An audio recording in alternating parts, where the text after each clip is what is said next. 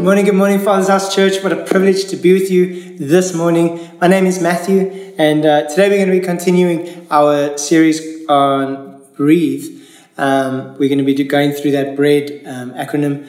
But if you have a moment now, we can share this with our friends or get ready to interact in the comments. It'll be good to know where you're watching from as we get into this daily devotion. Today's verse of the day that we'll be looking at to prepare for is in John 14, verse 26. But before I read it, one thing I'm really enjoying about these daily devotions is having the opportunity to almost prepare for it. It's like when I was in school and I would get science homework or natural science homework, because I didn't do science really. I did do science, but not biology, that one. And you had to prepare and get yourself ready and learn diagrams and get into your study. And I feel like that. I feel like I'm getting ready to present what I've prepared and what I feel like I've got on my heart, and also what I've prepared on my phone right now. But we are going to be reading John 14, verse 26 in just a moment, but we're going to start off with breathe. It's a good opportunity to just take a moment and welcome God into the room. So we're going to pray, and then we're going to get into reading the scripture. Jesus, we just want to welcome you here. We thank you for this opportunity to get into your word, and we pray that as we go into your word, Lord, that you will speak and that your spirit will speak to us, and in that prepare us for our day. In Jesus' name, amen and amen. Let's read John 14, verse 26. I'm going to be reading from the ESV. It says this: "But the Helper, the Holy Spirit, whom the Father will send in my name, he will teach you all things and bring to your remembrance all that I have said to you." Such a powerful scripture. I think it's something that I overlook a lot of the time. It's like, where does that come from? Where did that thought come from? Where did that idea come from? And reading the scripture has reminded me of that. There has been a few moments. I don't know if you've ever had the privilege of having a conversation with Mike Collier, our site pastor, or with Vince even here, and you're having a general conversation, and then you would say, "Oh, but that reminds me of how Elijah was in the cave," or how Esau and his brother, how they, that moment, or how sin is creeping at the door, whatever the moment is, and how we often think of it in worldly sense, but there's a word, there's a time, and there's a moment where scripture comes alive in our life. And that is where the Holy Spirit is at work, bringing to remembrance everything you've learned. I don't know about you, but when I was in Sunday school, it was a thing that I often look back at it now doing youth ministry, that there are scriptures and things and stories and parables that are becoming more and more forefront in my thinking because of where I learned it at kids' church and holiday clubs, and how those scriptures and those reminders of God's promises are coming to the front whenever I go through a moment, or when I'm in a situation, or when I feel like I have to make a decision, or when I feel like there's not enough time and I have to focus. And what is that focus? Like when things start to get too busy, the Holy Spirit just brings a word, and it brings calm and peace for me. And that is what it's like for me. What are we going to do for the encounter part of the scripture is I want to read from verse 23. It says this: "Jesus answered him, 'If anyone loves me, he will keep my word, and my Father will love him, and we will come to him and make our home with him. Whoever does not love me does not keep my word, and the word that he hears is not mine, but of the Father who sent me. These things I have spoken to you while I am still with you. But the Helper, the Holy Spirit, whom the Father will send in my name, will teach you all things and bring to your remembrance all that I have taught you. Peace I leave with you. My peace I give you. Not as the world gives, do I give to you. Nor let your hearts be troubled, neither let them be afraid." It's funny how he wraps that all in like this nice little thing. It's like when you keep the word of God, you love me. When you lose the word of God, it's a little bit of a lack or a gap between. But then when you find yourself in those gaps, the Holy Spirit, the Helper, who the Father will send in my name, Jesus, it'll come and pull it all together. And then it says, "Peace I leave with you, peace I give with you."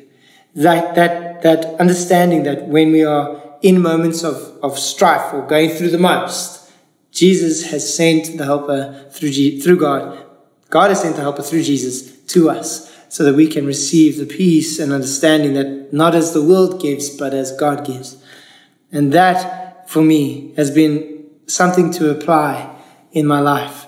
There are moments when I feel like I am striving forward to try and get things done according to the schedule that I have, but knowing that there is a small voice that's saying, just wait. Okay, now. If we act waiting for the Holy Spirit to tell us where to go, it happens in the right time. And that, for me, is powerful. Today, I wanted to prepare a song, and the song is old. Bear with me. Sometimes I age myself on these things way too much, but this is a song that I had in my heart for this moment. It was written way back in the heyday. I think we like 2011, 2010, before that even. By Hillsong. It was a song that I learned to play, one of the first songs I learned to play. But it's called Jesus, Lover of My Soul. The reason why I want to sing this song is because the reminder that Jesus loves me is very important. But it's, even though I'm in the miry clay, you set my feet upon the rock, and I know that you're my Savior, and I love you, I need you. Though the world may fail, you'll never let me go. My closest friend, my Savior, I will worship you until the very end. So we're going to sing that together, if that's okay.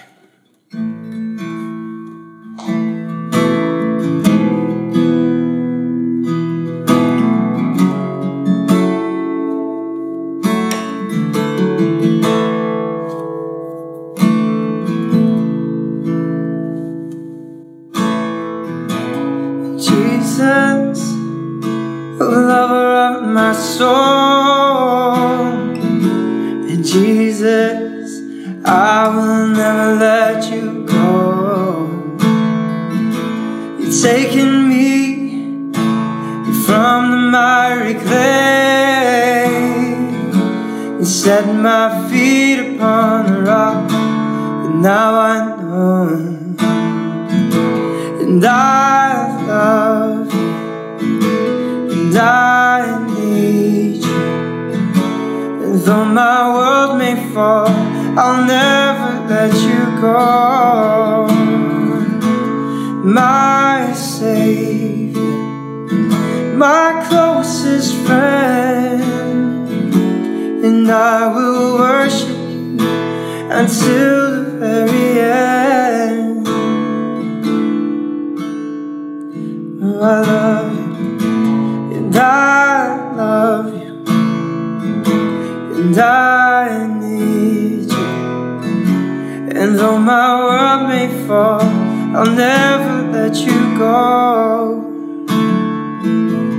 My Savior, my closest friend, and I will worship you until the very end. Yes, Lord, I just want to thank you that you're a helper. Whenever we need you, we know that you are not far away.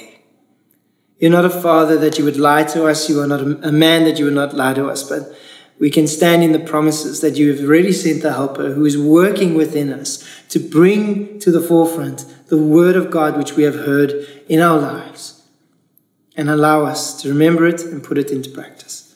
So, Father, we pray that you will keep working in this day with us, that you will strengthen our connection to hear your voice when you call.